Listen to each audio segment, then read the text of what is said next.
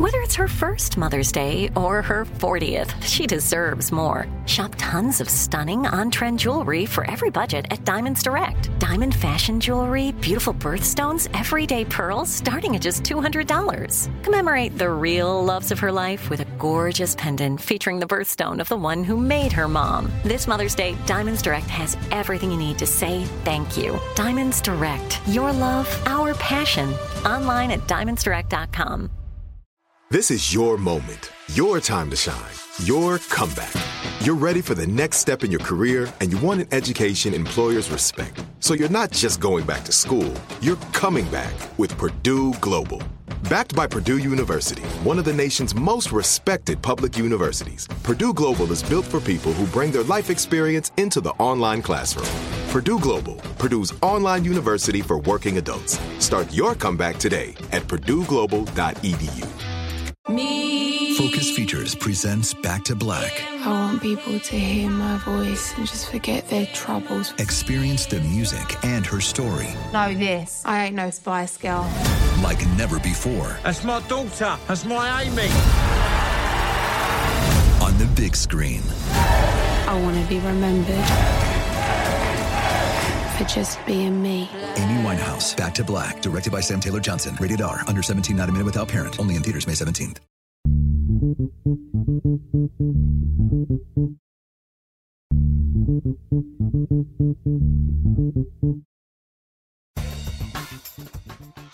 Good morning, peeps, and welcome to Woke AF Daily with me, your girl, Danielle Moody, actually recording live from the Brooklyn bunker. Folks, I want to start off today's show with an apology. Last week ended in such an incredible uproar. Both just, I don't even need to go into detail. There was just a lot of emotion, a lot of things transpired, a lot of news broke. And in the midst of that, we lost track of the fact that we hadn't recorded today's opening. And, but realizing that both myself and my producer, Andrew, who makes the show go up and happen on a regular basis, were exhausted. And so took the weekend and then surprise, didn't realize ahead of time that we hadn't put up today's show. So that is the reason why it is late. I ask that you give the both of us grace because it's something, we take this work, particularly in this time, incredibly seriously. We also take our mental health and our rest serious as well. And in our rush to put the week behind us,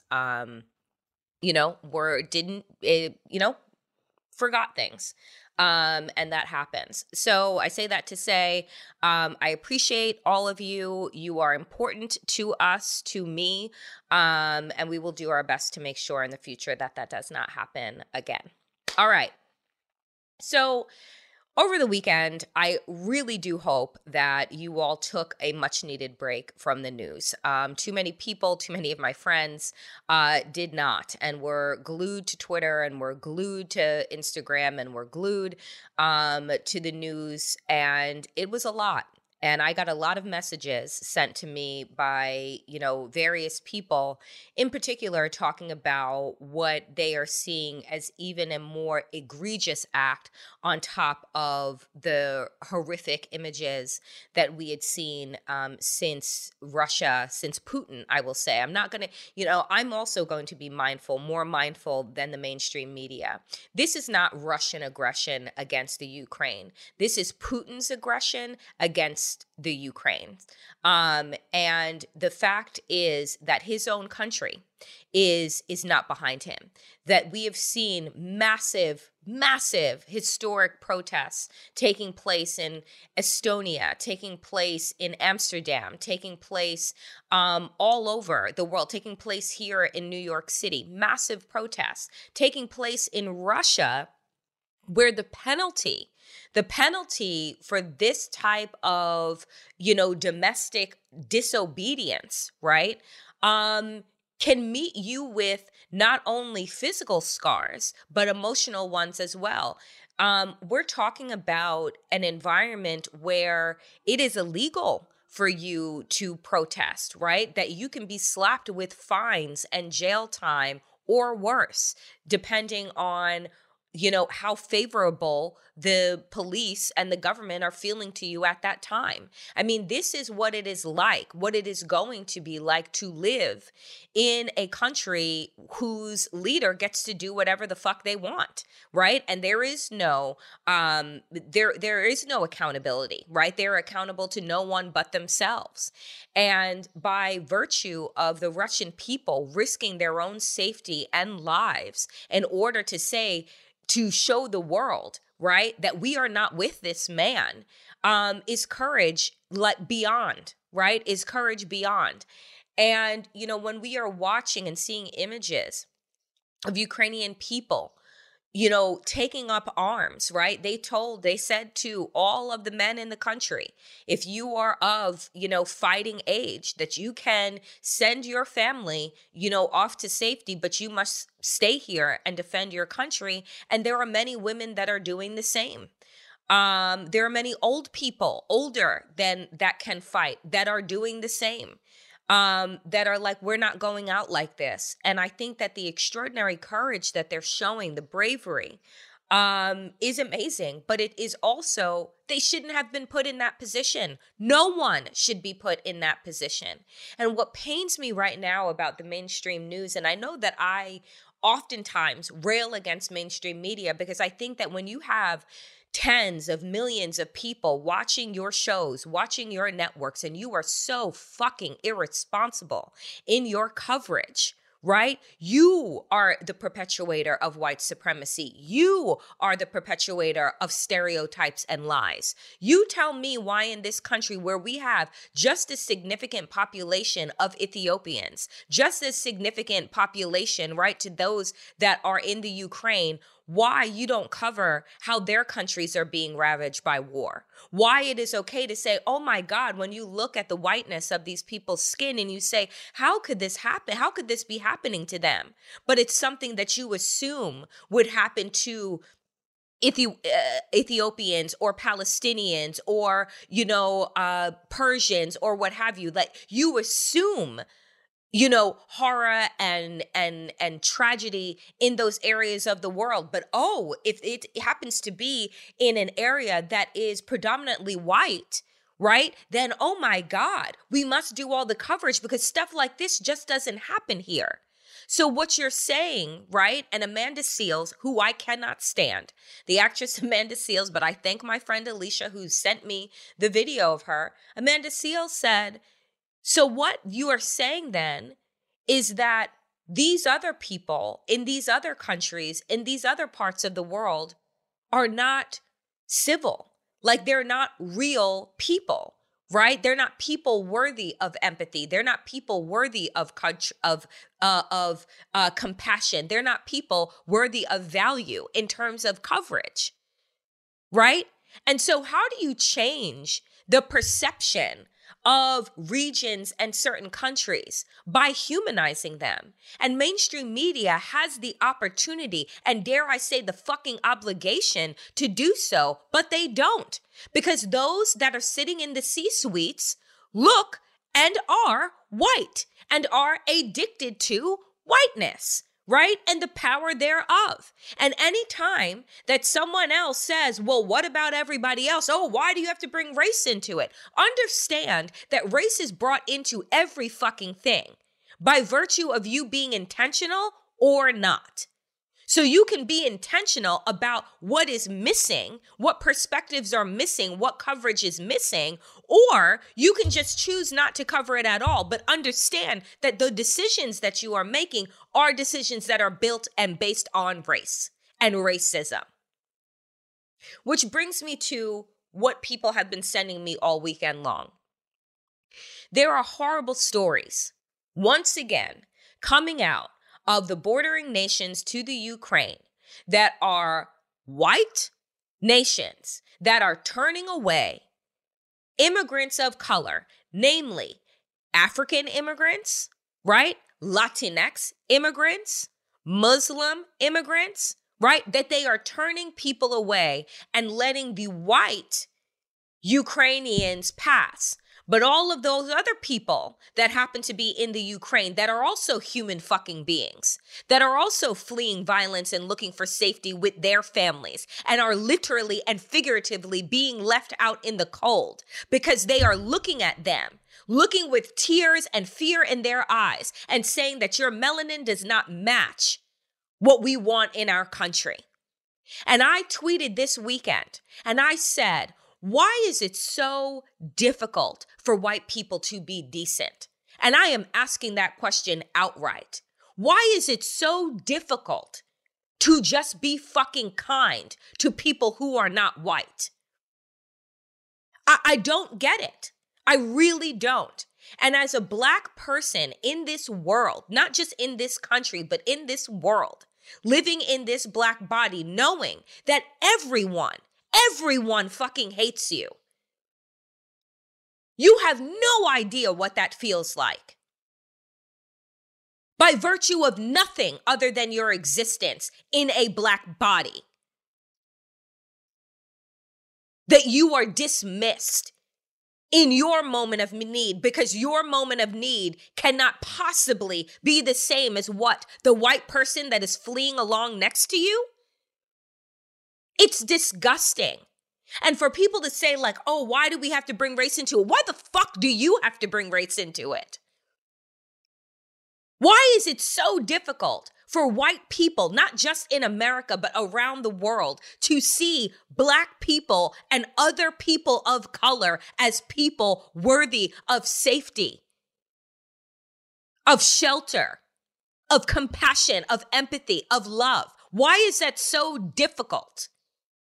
How is it that your reptilian brain, right, which is functioning on fight and flight mode, how is it that you don't look at the person next to you who is doing the same and say, how can I help you? Because you are my brother and my sister in tragedy at this time, that we are forging a bond that others will not be able to see or understand unless they are in literally these shoes.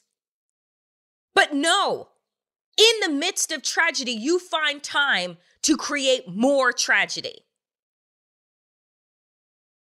And that to me is outrageous. Don't talk to me about people's borders being overwhelmed, and don't talk to me about COVID, because when you are letting in thousands and thousands of white people and denying everybody else, you are sending a very clear message, and we get it.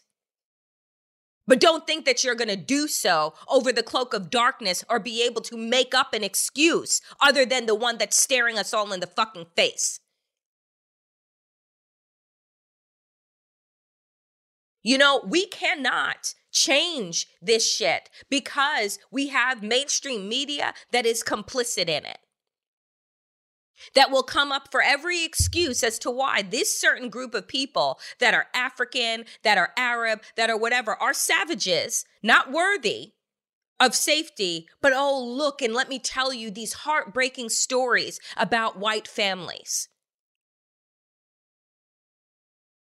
It is a self-perpetuating prophecy over and over and over and over again. And I, for one, am going to consistently and outright call bullshit all the fucking time. Because the only people that consistently harp on and bring up and make everything, including policy, about race and racism are white people in power. And they like to distract everyone by saying, oh no, we're not talking about X, Y, and Z. You think that by leaving it out, we don't know what you're doing? It's bullshit. And I want people to call the networks. I want people to call their representatives. I want people to be called out. You know, there are times when we say, are we calling people out? Or are we calling them in? No, in this particular situation, I'm calling these bordering countries out. I'm calling the media out. I'm calling representatives who do not bring attention to this travesty out. Racism is never going to die out. because it's rebirthed every single day. Oh, it's the young people. They care. No, they don't actually, because they've been force-fed the same diet of white supremacy that you have. But until we acknowledge the truth, until we understand how this happened, we're never going to stop it. It's never going to ease, not in our lifetime and not in our children's lifetime and not in our children's children's lifetime. You know, and this, friends, comes on the backdrop of the historic announcement, right, that was made on Friday about Biden's Supreme Court nominee. And here's what I want to say about Judge Brown. Judge Brown is beyond qualified, right? Judge Brown was chosen because she is beyond qualified. Her academic pedigree, her legal pedigree is beyond reproach, unlike the pieces of shit that Republicans put up by virtue of their whiteness. Oh, they're qualified, not according to the American Bar Association. And once again, at the highest level, I just want to show people how Black people need to be overqualified for shit that mediocre white people are given by virtue of the relationships that they have. Right? You have to have a pedigree beyond reproach when you are Black in this country. But you can scream on the top of your lungs, show the uttermost disrespect and hostile demeanor as a Brett Kavanaugh did, and become a Supreme Court judge of the United States. You can be so disgusting and foul as a Donald Trump and become president, but you cannot be overly qualified for the position and be a woman as Hillary Clinton. You are hidden away in the attic of the White House if you are the Black woman vice president, only brought out for pageantry, to say, look at the history that we have, and then let's quickly put her back in the attic before white people realize that Joe Biden had a Black woman as his running mate. I'm tired of the fucking lies because they're so blatant. It's like cartoonish at this fucking point. Again, you want me to believe that this administration is so much better than the other ones, and yet we have had to put the vice president on a milk carton wondering where the fuck she is and why she isn't being utilized for anything other than these flash moments where race is really at play and you want to use her for your own pageantry. And then you want to tell these very same people whose needs you've been denying, overlooking, and ignoring that, oh, if we lose the upcoming midterm elections, it's going to be your fault. No, it's going to be your fault. Mr. President, it's going to be your fault.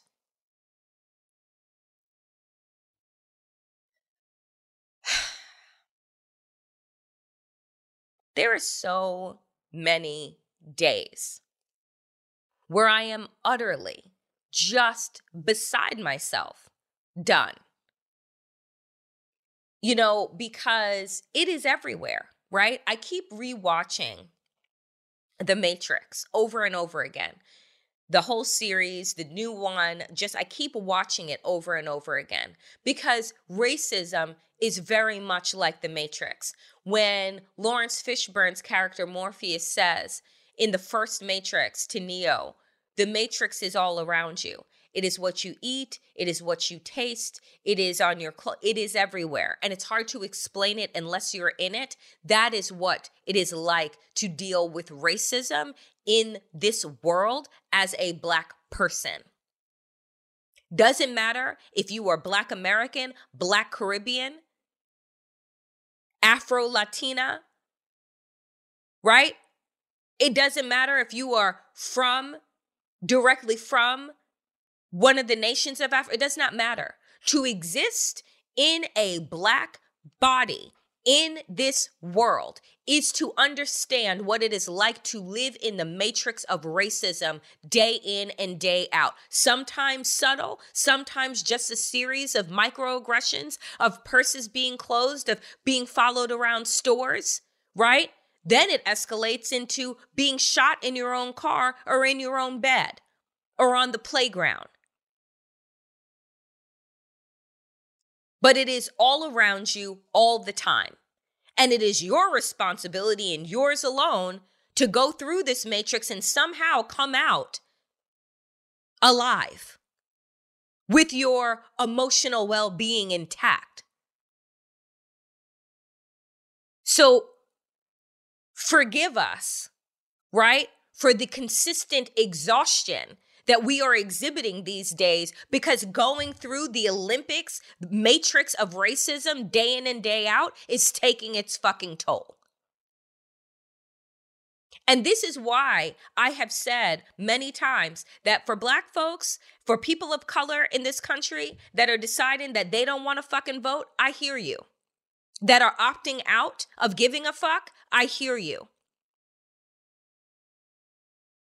I want to tell you, right, that we are not just fighting for our generation that we are living in, but for the generations to come, right? And this is our part of the marathon that may never be completed. But I want to run my leg the best that I can, but there are going to be days where I'm going to put my feet up and let somebody else run it. Because I too need to rest. Because sometimes it feels like that racism matrix is just closing in every fucking direction, and I literally cannot breathe.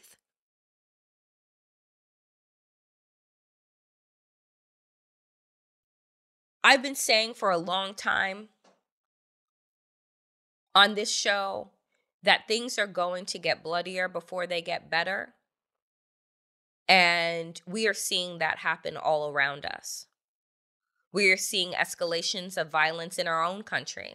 And what I will say about that is, again, mainstream media doesn't use the same language it uses for other countries when they are seeing great upheavals and political decline.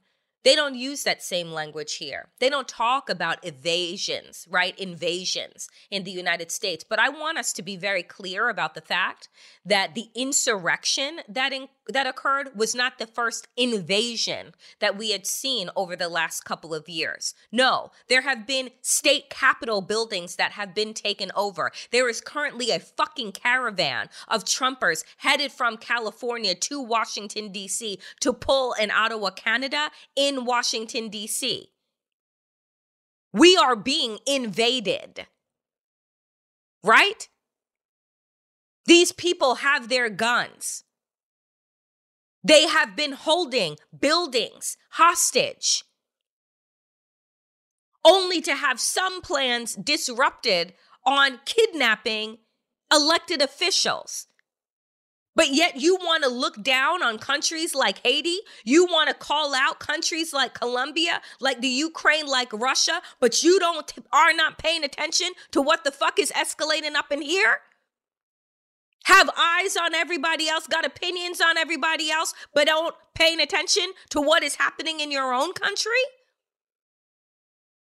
Thinking that we're still beyond reproach? Wake the fuck up. So when you're watching the news, call out the fucking news. Tweet them out. Oh, really? At CNN, at MSNBC, really? Because we forget how much power we have as a collective. That's the point of this show. That's the point of my work in general, is for people to recognize, no, right? Nobody steals your vote if your vote ain't valuable.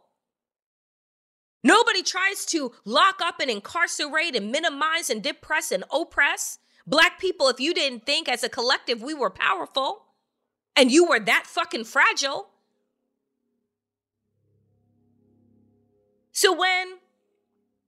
we really see things. I want us to see it with eyes wide open.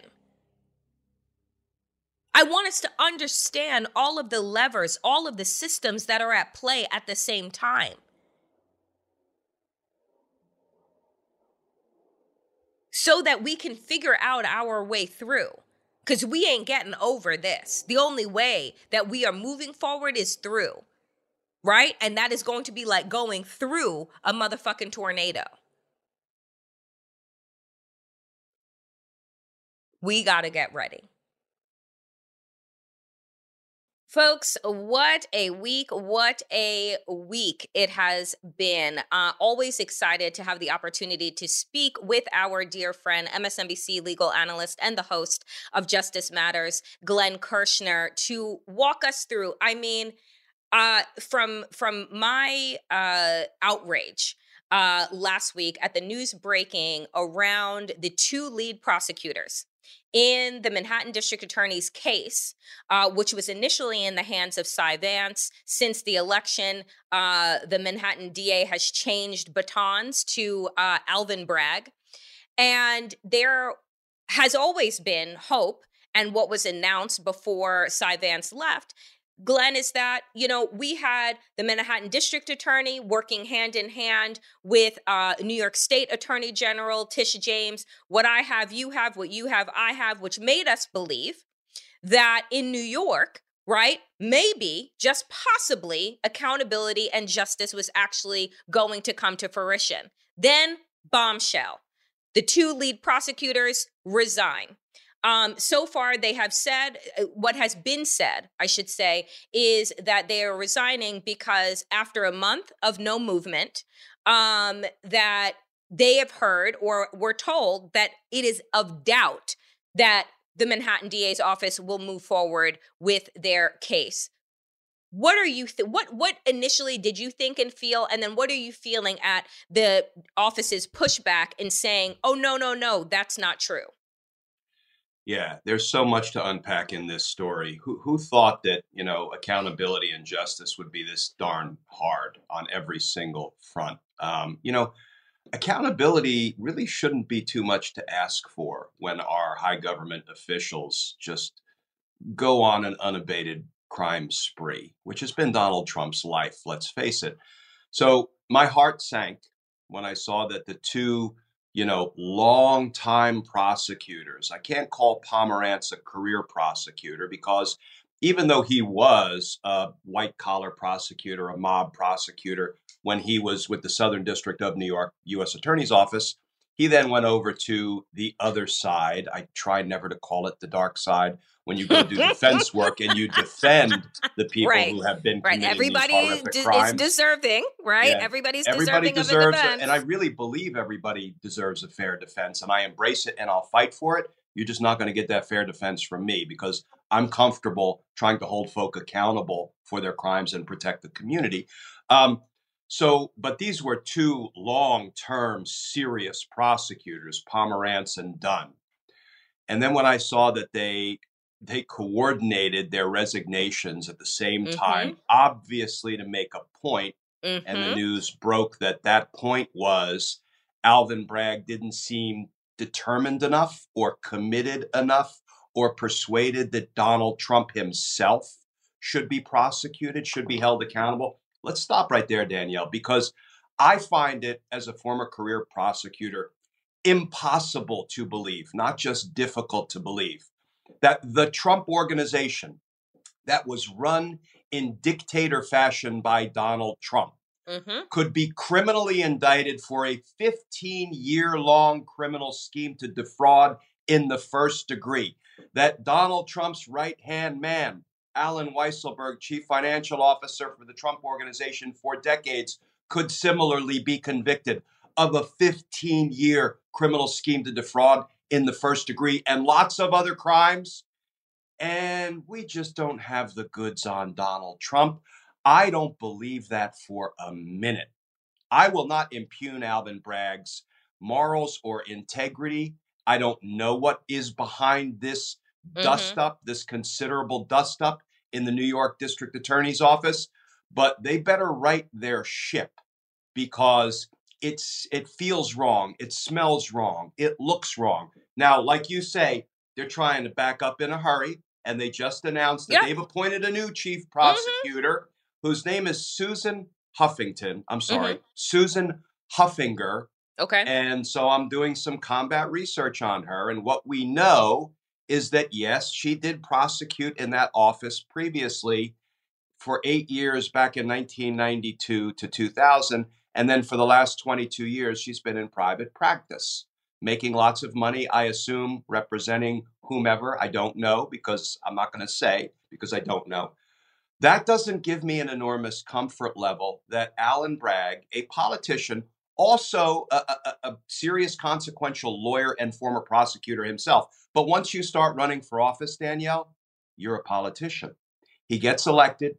He comes in, and in one of the most consequential investigations and prosecutions New York has ever seen, he says, yeah, I'm not feeling going after Donald Trump. That doesn't make sense to me. And it doesn't give me a ton of confidence that he has now brought back, after 22 years in private practice, somebody who, I'll bet if we dig down, was probably a big supporter of his in his campaign. We'll have to find out. I always say follow the money. There's a team of 25 assistant district attorneys dedicated to the Trump investigation and the Trump Org and Weisselberg prosecutions. That's a huge team of local prosecutors, of New York State prosecutors. And she's going to head up that team. Let's hope that they get this thing back on track if it has fallen off the tracks, and continue to follow the facts and follow the evidence wherever it leads. Because if they do, it's going to lead to an indictment of Donald Trump.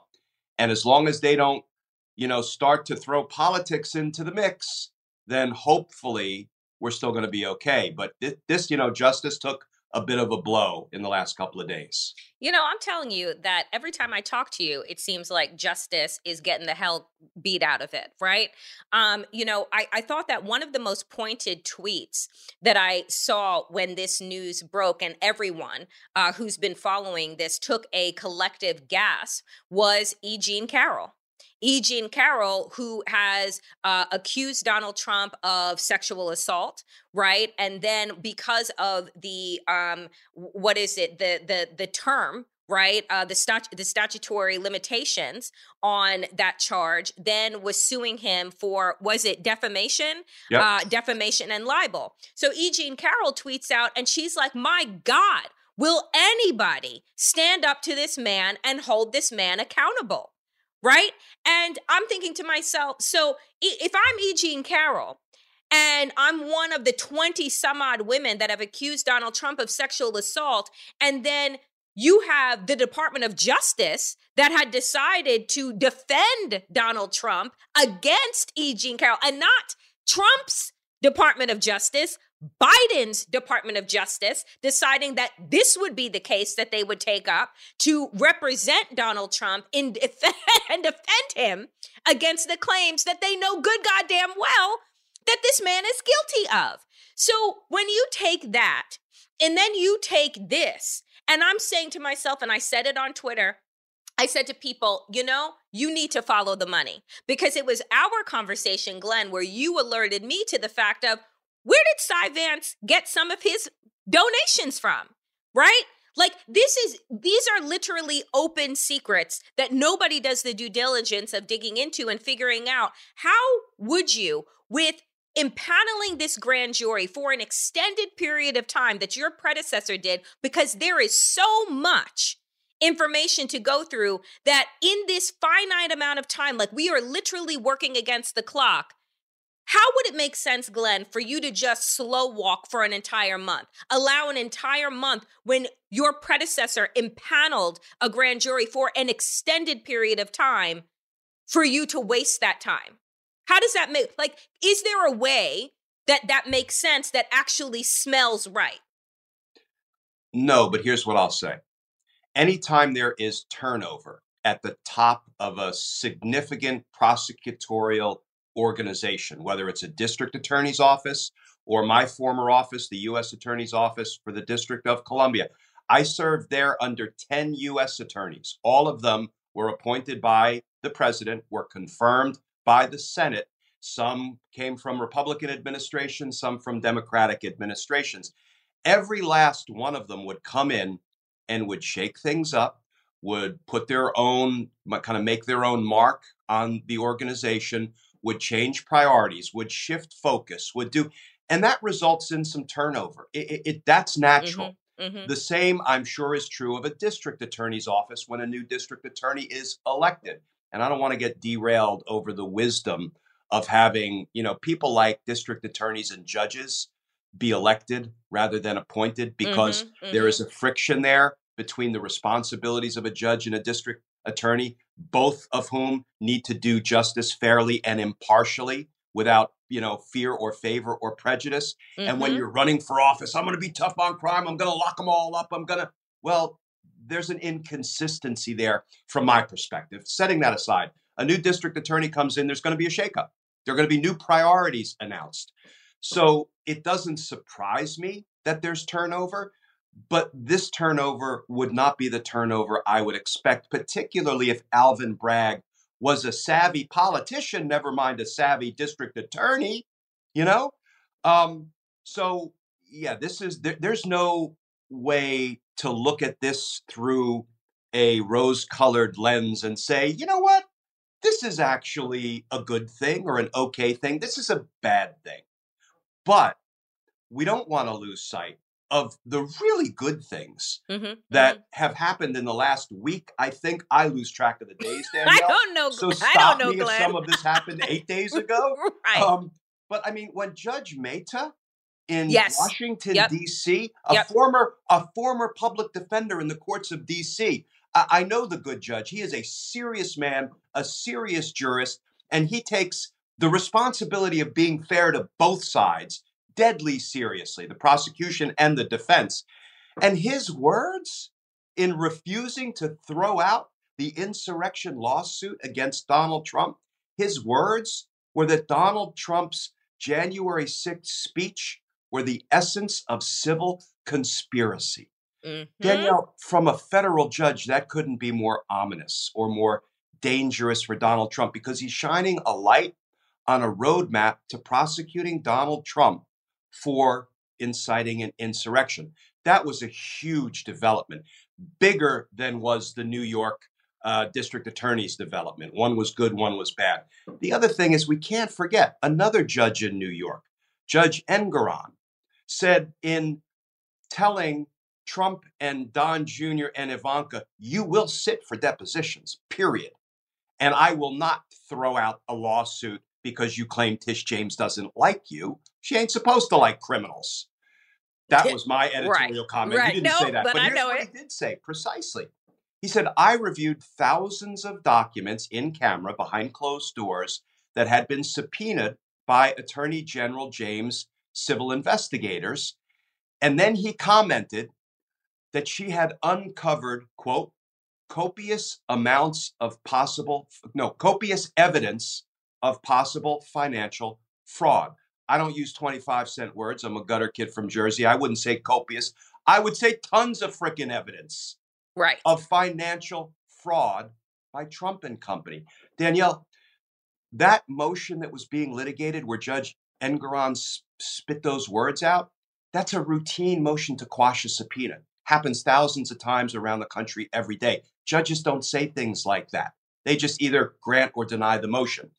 Judge Engoron was so incensed that not only did he say that, but he said if Tish James hadn't investigated this and hadn't subpoenaed these three, it would have been a dereliction of duty. Of duty, yep. I mean, these are dramatically bad developments for Donald Trump. And these are paving the way for accountability for Donald Trump. But then we are now focused on the New York DA, troubling development, and we can't lose sight of the really good developments. Let me ask you this, because, like I said at the top, what was good a couple of months ago is when the public learned that there was going to be coordination between the Manhattan District Attorney and the New York Attorney General's office.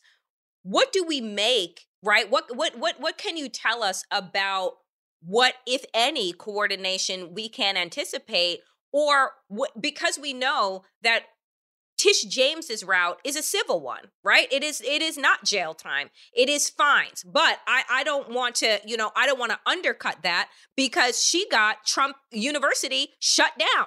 Right? Like, so there is an opportunity here to have the whole entirety of Trump organization shut down, have its doors shuttered. It doesn't preclude it from being able to open up under a different, under a different title and a different space and all of those things. And no one is doing a perp walk. But where does she bring all of the evidence that she has collected if she's met with oh no, we're good here from the Manhattan DA? Great question. And it really depends on, I'm sorry to say, the personality of Alvin Bragg and whether he is going to, kind of hold closely his investigation and not want to play nice with his counterpart, New York Attorney General Tish James, or if he's going to do what public servants should and must do, sort of work cooperatively and as a team, the way we came to learn the AG's office and the DA's office had been working, and stay that course. And on the shutting down Trump organization front, Trump organization is done. I would bet $1 on that. That's my betting limit. Because Mazars, his accounting firm, not only walked away from him, but said, we disavow 10 years of work we've done for you because inferentially you've been feeding us garbage numbers, unreliable numbers on the financial front. And they flipped on him. Make no mistake about it. They flipped on him. The Trump organization is done one way or another. I have no doubt about that. But as you say, Tish James largely only has civil jurisdiction with a little bit of an exception. There are a couple of criminal statutes that she can use to go after businesses who are engaged in criminal practices, financial accounting practices and all. And that actually is a little bit of criminal jurisdiction she can exercise. So that's a little bit of an ace in the hole for her. But we expect the lion's share of the criminal charges to be brought by the district attorney's office. I can only hope Alvin Bragg is the kind of person who will embrace as a teammate, a full teammate, Tish James and her investigators and her lawyers, and they will get back on track and proceed together. I can tell you that the sentiment about Alvin Bragg here in New York is that he is making enemies on every single side. And that clearly, and again, I do not know him, but my job is to speculate, is that I don't know what job he thought that he signed up for. But he is not doing it. And I think that he, by virtue of their pivot with regard to, no. I know the two leads quit, but we're still doing the thing, shows you that he didn't anticipate how this was going to play out and how it was going to look, as if he thought that nobody was paying attention to the most watched case outside of Georgia, right, to the most watched case. So I think that the calculation on his part shows that he is not at the big kids table. And that is words coming out of my mouth. Let's hope he grows in the job, though. We can all grow in the job. Yes. Right? Let's hope he grows in the job. Yeah. So right before I let you go, Glenn, also got lost in the news, Ivanka Trump going to be interviewed before the commission. Thoughts on that? I think it's good. Now, let's see how forthcoming she will be. And I have a feeling, this is what I'm beginning to sense, and I want to talk about Rudy Giuliani's potential appearance before the House Select Committee in a second if we have time. But my sense is the House Select Committee is not treating these people the way prosecutors would treat them. Prosecutors say, take it from me, you want to cooperate? You want to provide information? You don't get to determine what questions you answer and what questions you don't. The prosecutors will ask you the questions we believe are relevant to our investigation. I think the House Select Committee is carving out niches where they can get really potentially damning information out of the witnesses without necessarily trailing off into areas that might incriminate the witnesses. The House Select Committee has the opportunity to proceed that way, where prosecutors generally don't. It's kind of an all or nothing proposition. And if you want to invoke the fifth because you committed crime, fine. We will either prosecute you and make you a full cooperating witness, or we will grant you immunity. It's an all or nothing proposition. We don't take half a loaf from witnesses who have important information.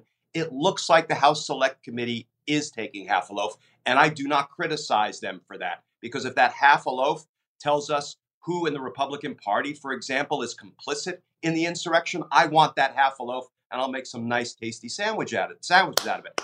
Here's what we just learned from, it was a Hugo Lowell, I think, in The Guardian yesterday, who's been doing some great out front reporting on the House Select Committee stuff. He said Rudy Giuliani is in the process of negotiating an appearance by which he will testify about the complicity of Republican members of Congress in the insurrection. Now, what does that tell us? By inference, I guess he's not going to tell us about Donald Trump's crimes. But you know what? If he tells me about Jim Jordan's crimes and Kevin McCarthy's crimes and Josh Hawley, and Marjorie Taylor Louis Gohmert's crimes and Ron Johnson's crime and Laura Boebert, whatever the Boebert name is, tell me about all that, Rudy. I'll take it. But before I believe a word out of Rudy's mouth, if Rudy tells me his full legal name is Rudolph William Louis Giuliani, I'm going to need him to produce his driver's license, his passport, his birth certificate. And if I get 3 forms of corroboration, then I will believe your name is Rudy William Louis Giuliani. But short of that, I'm not believing a word out of your mouth. But you know what?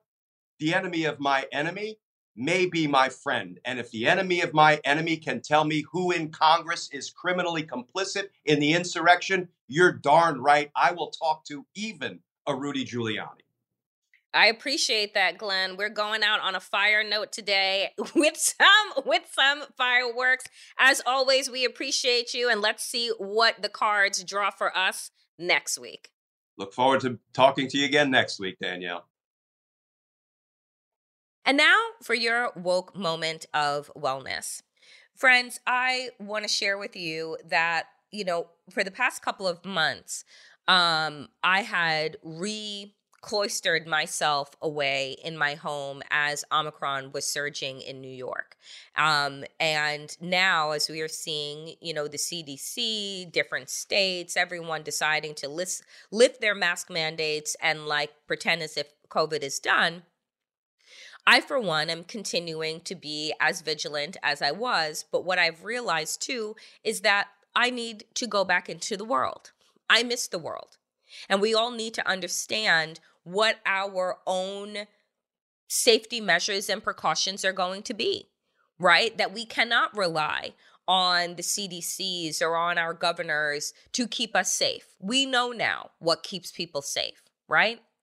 But you also need to understand your own tolerance for risk, right? And for me, this past weekend, I decided to see friends that I haven't seen in months, some of them since the beginning of the pandemic, right? Because even though there have been different times of the world opening up, we have all kind of still managed to stay in our COVID pods, in our neighborhoods, right? We're working from home, so you're not really exposing yourself out in the way that you were.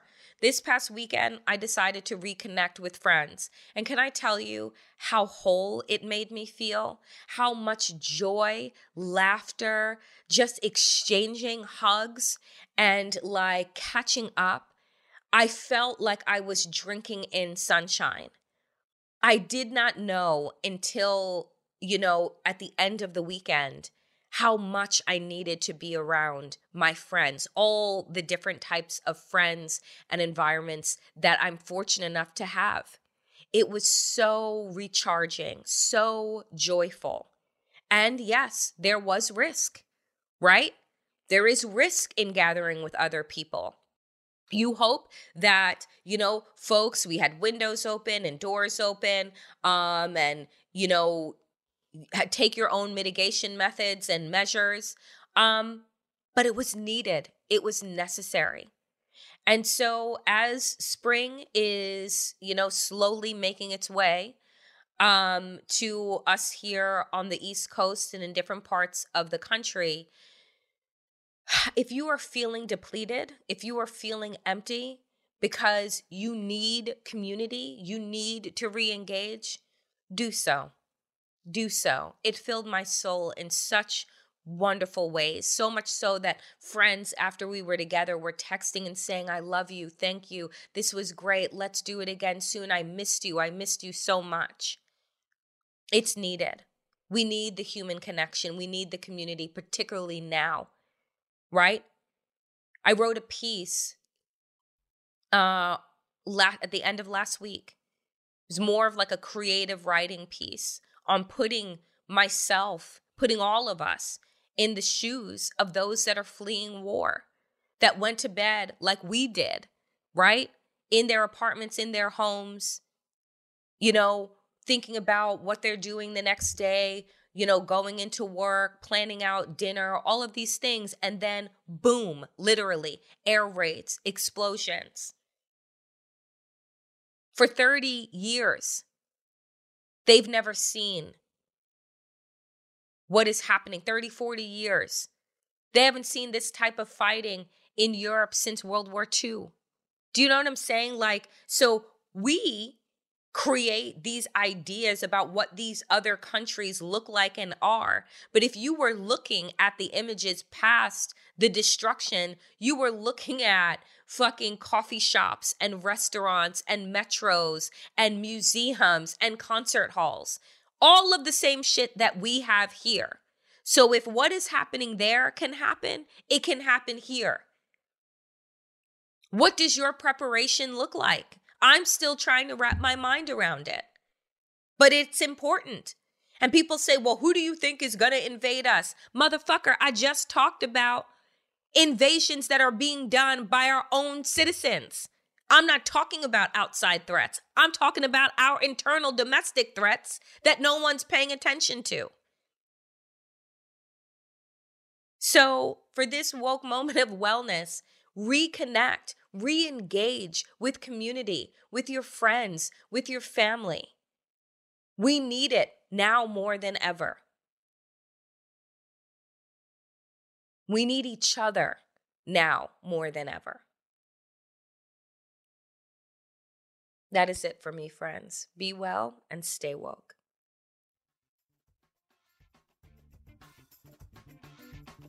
That is it for me today here, folks, on Woke AF. As always, power to the people and to all the people power. Get woke and stay woke as fuck.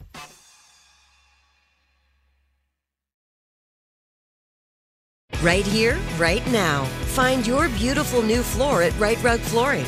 Choose from thousands of in-stock styles, ready for next day installation, and all backed by the right price guarantee. Visit rightrug.com. That's RITERUG.com today to schedule a free in-home estimate or to find a location near you. 24-month financing is available with approved credit. For 90 years, we've been right here, right now.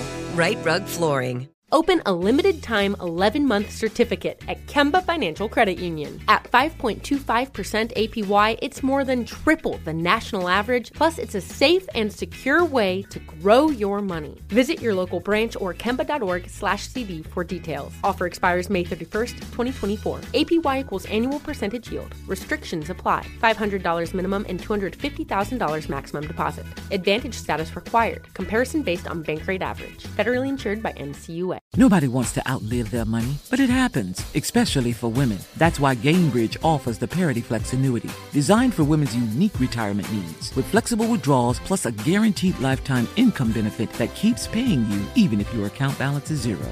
Gainbridge is helping build a better financial future for women. Retirement income you can't outlive is the ultimate flex. Start saving now at Gainbridge.io. Visit Gainbridge.io/ParityFlex for current rates, full product disclosures and disclaimers, and other important information.